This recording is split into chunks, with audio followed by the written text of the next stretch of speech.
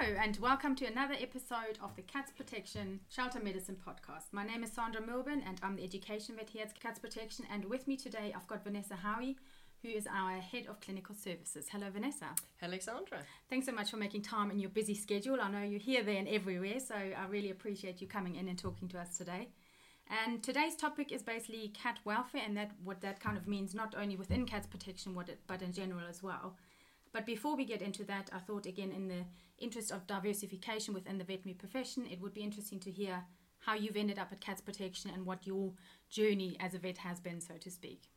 Okay, yes. I'm a little unusual, I suppose, in terms of where I've ended up with in a feline charity.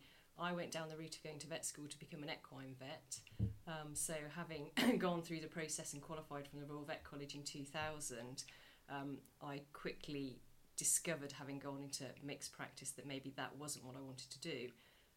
As a new graduate, I spent a month volunteering out in Morocco for Spana, the charity that works with working equids, and that kind of really, for me, ignited my passion, I suppose, for charity work and actually wanting to make a difference.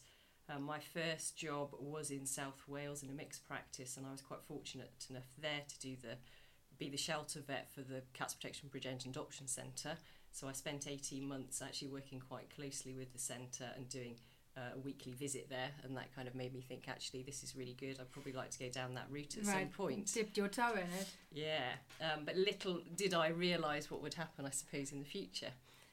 So I carried on in mixed and then mainly small animal practice for about 5 years, and after that took a year out as a career break to go travelling. And in that time worked in New Zealand, but also spent another 6 weeks working at a neuter clinic in Thailand. And kind of, I knew when I was travelling at that point that actually when I came back I wanted to do charity work. Right.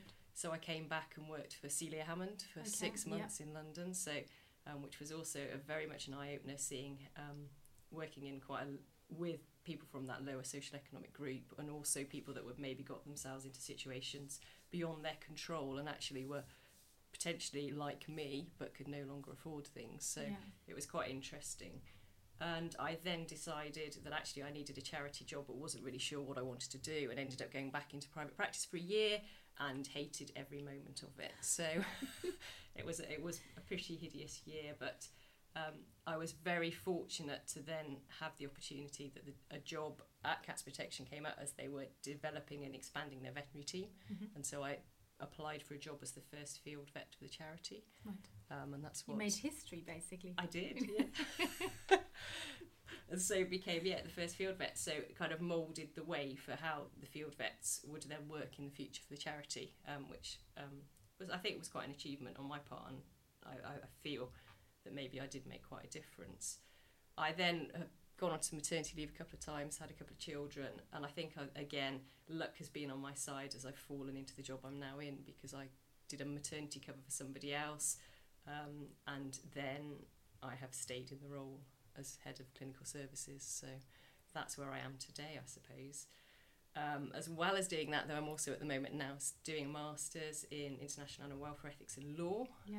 So I'm just finished my second year, going into my third year, and hopefully I will graduate in that next year. So certainly it's been something I've wanted to do for many years, but it's a passion to actually learn more about animal welfare now. There is always more to learn, isn't it? I think especially now it is much more, it's developing, and there's a lot more to learn nowadays as well, isn't it? It's becoming much more of a focus, isn't it? Yeah, it definitely is. I think over the last 10 years there's been lots of changes. So that's right. Definitely. There's always stuff to learn. Exactly, never too old to learn, isn't it? So in your current role, can you kind of summarise a little bit of what you actually do? What do I do? Yeah, a lot, it seems, at times. It's very diverse what I do. There's lots of different things going on. One of my main roles, I suppose, is actually as a line manager, and I've definitely moved away from being hands-on with the cats, which is at times a little bit sad. But yes, I'm very much more in a leadership role now. So I look after a number of the teams which are within the vet department. So I have the education veterinary officer, Sandra, and me, as well as I look after the field vets, and I look after the behaviour team, and I also look after the kind of the main veterinary support function. So our team that gives advice and support to the vets that do our work, but also to other departments within the charity and to our adoption centres and branches. As well as that, I'm there to kind of do the offering of advice and support myself, and I also work closely with some of the other departments, so particularly with partnerships and working closely with them to kind of grow our corporate relationships, so working with the corporate vets, which is challenging at times. There's also a number of projects that I head up, so I'm looking after, we've got a new programme, the Cat Welfare Champion programme, where we're making everyone within the charity cat welfare not everyone, sorry, one person from every team within the charity a cat welfare champion, to kind of really champion what cat welfare is and make sure we're thinking about it in everything that we do. We've just launched a vet survey, so I'm looking after that as well, to find out the perceptions of the veterinary profession, CP. We've also got the Hide and Sleep, which is part of the Feline Fort, so I'm looking after that project in terms of launching it to the general public and actually getting it to be seen as a good thing for cat welfare, as well as other smaller projects and guides and different things that we're doing. So it's quite a busy role. Yeah, it sounds like it. With lots going on. And definitely diverse as well, isn't it? You know, everything from working with fundraising to working with corporates. And you do days in the clinic as well, isn't it, on site occasionally? Yes, I do. I still do dip my toes in just occasionally. Yeah, but yes, just to stay in touch with what it's actually all about, isn't it? It's nice to remember why I'm here. Yeah. So what have you found the challenges of actually working in a shelter?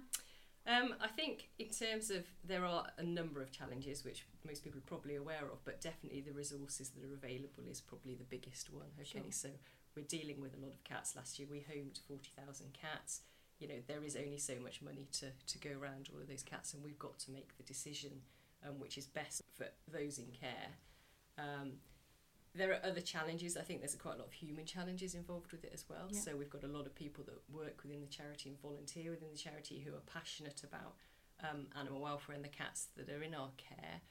Sometimes that can cause problems, and we do have to deal with kind of a lot of emotive decisions as well. So of course, yeah. I think they're kind of the main challenges that we see, and it's trying to get the right balance between, doing the right things for the cats and the best welfare, but also being seen and understood by both volunteers and staff and the general public that actually we're doing things for the right reasons. That's right, yeah. And it's also, we know about herd health principles, but that, you know, if potentially other people or lay people may be looking much more at individual cats, and it's sometimes, you know, it can be a conflict as well, can't it? That's it, and we do have very much the utilitarian approach here, so it's the greatest good for the greatest number. So we've got to make the right decisions really to help the most cats. Yeah, think pragmatically and bring all those shelter medicine principles into action, really, isn't it? Yeah, definitely. Yeah. Okay, so moving on to the topic of welfare, which is obviously what we're talking about, and I think it's quite clear that you're well qualified to be the person talking to me about this. What does welfare actually mean to you, or even, you know, cats protection? So in terms of what welfare actually means, it's describing what an animal is feeling. So it's very much from the animal's point of view rather than what we think. Mm-hmm. And we're looking now, there's a model where we look at the three domains to describe welfare. So it's much more about the physical and mental well-being of the animal, as well as making sure that we satisfy its naturalness, okay, so that we're actually, that animal is able to display its natural behaviour. So they're the three main areas that we're looking at. But also I suppose we could look at it as a way, welfare is a way in which the animal is coping within its environment that it's actually in. So if it's experiencing good welfare or positive welfare, then it's actually having more positive experiences than negative experiences. Yeah. And we know that we all of us, including cats, dogs, all animals and humans, will experience negative experiences. We can't get rid of all of those, but it's actually making sure on balance that there's more positive than negative experiences. Sure. It's for that animal to be able to have a good quality of life and a life worth living. And I think also, you know, for cats that can be quite different. We all know that cats are not small dogs, isn't it? I think we've all become very aware of that. That's very true, yes. So what does that mean for cats specifically? So I think in terms of cats, then we need to be making sure that we are allowing them to experience or demonstrate the behaviour that they would naturally. I think that's the really important thing. So addressing their behavioural needs. I think for us particularly as well, we've got to remember that each cat is an individual, so it's actually addressing those individual needs. So one environment or one rule isn't going to fit all of them, and so we need to think back to the ethology of the cat and actually looking back to its ancestry as the African wild cat, and actually how would that cat behave? what are the behavioural needs of that cat, and the other needs to allow it to display that naturalness. So, that's right. And maintain that mental and physical well-being. So they're really, really important. So in terms of, I don't know, do we want to go into the detail at this stage of For what sure, yes. what we need? So in terms of, we know that the cat is a solitary individual, so they don't need social contact with other cats. So we need to ensure, and certainly for us within Cats Protection, we are very keen that we house our cats individually. We're not going to house them with other companions. Even if they come in together, we may actually separate them if we feel they're not getting on. So that's really, really important. We also need to be providing them with somewhere that's safe and secure. So they need somewhere to be able to hide or get away. So their normal fight or flight reflexes, that a cat will naturally flee. So it's very unlikely to want to stand up and fight. So yeah, we need to be able to give it somewhere it's safe and secure. We need to ensure that we've got appropriate resources, and that the ones that we're using, we're kind of placing them correctly within our pens that we have. So particularly, we don't have communal pens, we have these individual pens. So looking at food and water bowls and where we're placing them, and ensuring we're giving them the right litter for their litter trays is really important. And for us as well, scent continuity is really, really important. So we use the double bed system so that the cat's feeling safe. It's got all its smells around it. And with the double bed system, we only ever take one away. We leave one remaining and replace one, so that we've got the scent continuity there. The other thing I think we need to think about is enrichment, and kind of it's providing something to make the cat be able to behave more in its natural, normal, predatory way. So we're looking at what type of toys that we introduce, and making sure we are using toys and other enrichment in terms of feeding enrichment, so that actually the cat's having to work for its food rather than just being thrown a bowl of food, which we know that the cats, when they're in our care, being in care is stressful, and they'll be suffering from a level of distress. Some cats will be, they'll be anxious, and actually they may become frustrated as well. So all of these things we need to be addressing, and actually finding what we need within their environment to actually minimise this stress and allow them to have natural behaviour. It's quite a fine balance, isn't it, at times? And I think it also brings home the point again that even though you're dealing with a herd within a shelter, you at this stage have to look at very much the individual cat and go, what does this cat need? Is this a shy one that needs to, take it really slowly, but settling in, giving it time to settle in? Or is this a cat that's getting frustrated, so it needs much more interactive play, it needs the feeding enrichment, etc., isn't it? So it's that definitely, it is really individual. And I think for us, we would love to have a welfare assessment that we could use for individual cats, and it's something certainly we're working on at the moment, so we can actually look at that individual and see how they're coping within that environment. And it's about looking at their physical state, their mental well-being, and the environment that's around them, and actually being able to score that cat and say, we've got to make changes. And ultimately what we want to do is to get those cats out of care as quickly as possible. So we want to get them into homes. We know the shelter environment isn't the ideal environment, so actually we've got to do everything in our power to get those cats through quickly.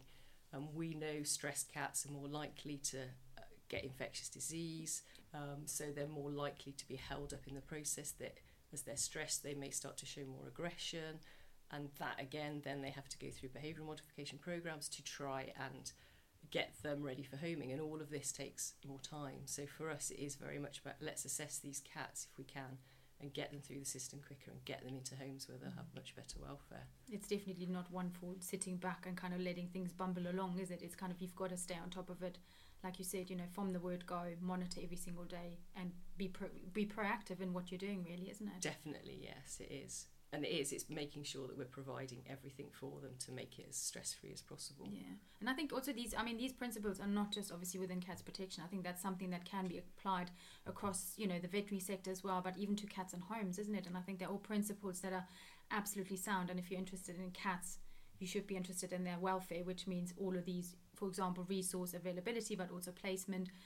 Solitary cat care basically is what you're looking for, and that sort of thing can all be applied across the board, really, isn't it? That's it. And kind of thinking about the 5 welfare needs, and there are codes of practice which go alongside the 5 welfare needs that explain actually, particularly for people with cats in their homes, what they should be doing and how they should be helping their cats. So we have the 5 welfare needs a part of UK law now in terms of the Animal Welfare Act. So each owner has a responsibility to be actually fulfilling those needs. And I think we're probably at that point at the moment where actually that really isn't happening. And we need to see enforced or not followed up per se, isn't it? And actually looking at the PDSA pool report, we know that there's a large number of people that aren't even aware about what's in the Animal Welfare Act. And actually, although that started to increase, it's now decreasing. So we all have a duty to cats and other animals, I think, to ensure that, particularly with our clients and the general public, that we're educating them on these 5 welfare needs and ensuring that we're providing for the cats. I totally agree. And I think one of the big steps that we've taken within Cats Protection is our Cats Protection Welfare Guide, which has obviously been designed more for internal use per se. But can you talk about that a little bit? Because I know you were quite heavily involved in putting that together and organising and orchestrating. What's it about? What's it for? What does it include? Because it is quite comprehensive. So as part of our welfare strategy that we had at Cats Protection, which was probably 3 or 4 years ago now, one of the main things we wanted to do was to kind of educate everybody, every volunteer and every staff member in cat welfare and what is good cat welfare. And one of the things that was put forward was that we produced a guide. So we have this guide that is around about 130 pages long, and it literally starts at the beginning and talks about what the cat is, its ancestry, its ethology, and actually what that cat needs. We go on to describe what the 5 welfare needs are and how it's applicable to law, and then we go in depth into each of the 5 welfare needs and talk about the environment, food and water, and natural behaviour, and living with or apart from other animals, and also about the health of the cat. So we talk through each of those needs and actually what these cats needs, but how it's applicable to cats in care, because actually it is very different. Sure. And as I said earlier, from the cat and the home environment, as I said earlier on, that actually the shelter environment will never be ideal. So we've got to do the best that we can. And it's addressing those facts and hopefully making everybody think, right, let's try and make it the best we can. Let's get the cats through the system and out. But within it, we also address a few of the more, I suppose, slightly contentious issues. So we talk about cat breeding and actually the impact that's having on cat welfare with these more extreme breeds. So we do kind of address it quite directly. We also talk more about the kind of the human welfare side of things and compassion fatigue and the relationship, and looking at hoarders and the effects that has on welfare, but also the human welfare aspect of it, because we find we thought that's very important in this situation. This isn't just about the cats, it's also the human involvement as well. So it's there, it's a Bible, and it's now a resource that every new staff member and every volunteer now receives. And it's kind of set the basis of what cat welfare will now be, and it's for all departments. It's not just for those people that are working hands-on with the cats. It applies the principles of welfare for people, even if they're working in for example, a fundraising or communications department. They can see how it affects their role and what they should be doing to change it. For example, not using brachycephalic breeds or extreme deformed cats for our PR work and things. So it really is involving every department and every person within the charity to actually think about cat welfare and what they do. And I think that's, again, like you said earlier, about a part of that education role that we have as well, isn't it? To make more people aware of what does cat welfare actually mean? What does it actually look like in real life? Because it's all good and well knowing the principles, but if you can't actually apply them and you don't spot the issues in everyday life, be that on social media or even family and friends, let's face it, and they're oftentimes the hardest ones to convince, aren't they? But again, it's making sure that people do become aware and you actually do point it out and say, hey, this is not okay, for whatever reason that may be. And that's it, and we all have a role to play. We've literally just set up our Cat Welfare Champion programme, and it's very much about getting one member from every team to help disseminate good welfare information to their teams, but also for everybody to understand that we do have a role to play, and we should, in every person that we speak to out in the public, whether it's your hairdresser or anyone else in that kind of environment, whatever out there, that if they ask us a question about cat welfare, then actually we give them a good answer. And if we use the hairdresser as an example, they may then pass that message on to 5 or 10 more people in the next couple of weeks, and actually that's disseminating that information. And yes, friends and family are often the hardest, but if we can kind of keep giving these good messages out, then we will make change and actually help more cats. It's also, again, the perception, isn't it, and how people view things, because I think at our recent Cat Welfare Champions training day, that first day that we've had, we sort of showed, for example, social media video clips of let's in inverted commas, funny cats, which obviously was maybe funny for some people watching it, but obviously not funny from the cat's perspective, you know, like cats with cucumbers. I think most people have seen those. And again, just pointing out from a welfare perspective, this isn't great welfare, and the amount of pennies I think that dropped in the room, it would have, the piggy bank would have been pretty happy, I think, isn't it? And again, it's those people now having epiphanies and kind of going, and again passing on the message. I think there are going to be some really strong advocates there, isn't it? Yeah, that's it. And I think again we all each have a role to play. If you're seeing these things on social media, that actually we comment on it and we say that it's inappropriate, and we don't get all angsty about the way that we say it. We explain and educate people why we think it's wrong. And actually, you know, there's a way of doing it, and I think we've got to be cautious in how we do it, but actually, yes, trying to get these good messages across.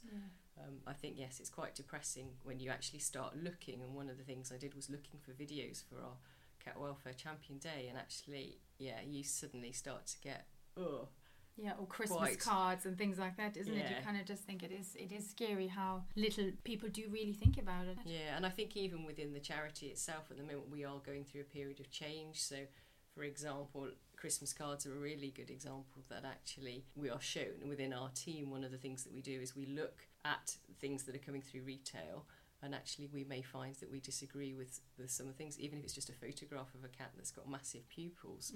Actually we can't advocate that's use because it's showing a stressed cat, and if we're going to make change and get people to understand cats, their body language and their welfare, then we need to be the ones that advocate good cat welfare in everything that we do. So I think that's very well said. And I think again it comes down to the bigger picture, but at the same time also the individual, isn't it? Yes, we all want better cat welfare, but unless we step up and make small changes ourselves and educate where we can, the change is never going to happen, is it? No, exactly. Yeah, so we definitely all have a role to play. So even as vets in practice, certainly you're seeing clients, so you can be passing on this message. And I know that welfare isn't covered well in the undergraduate degree. This is the problem.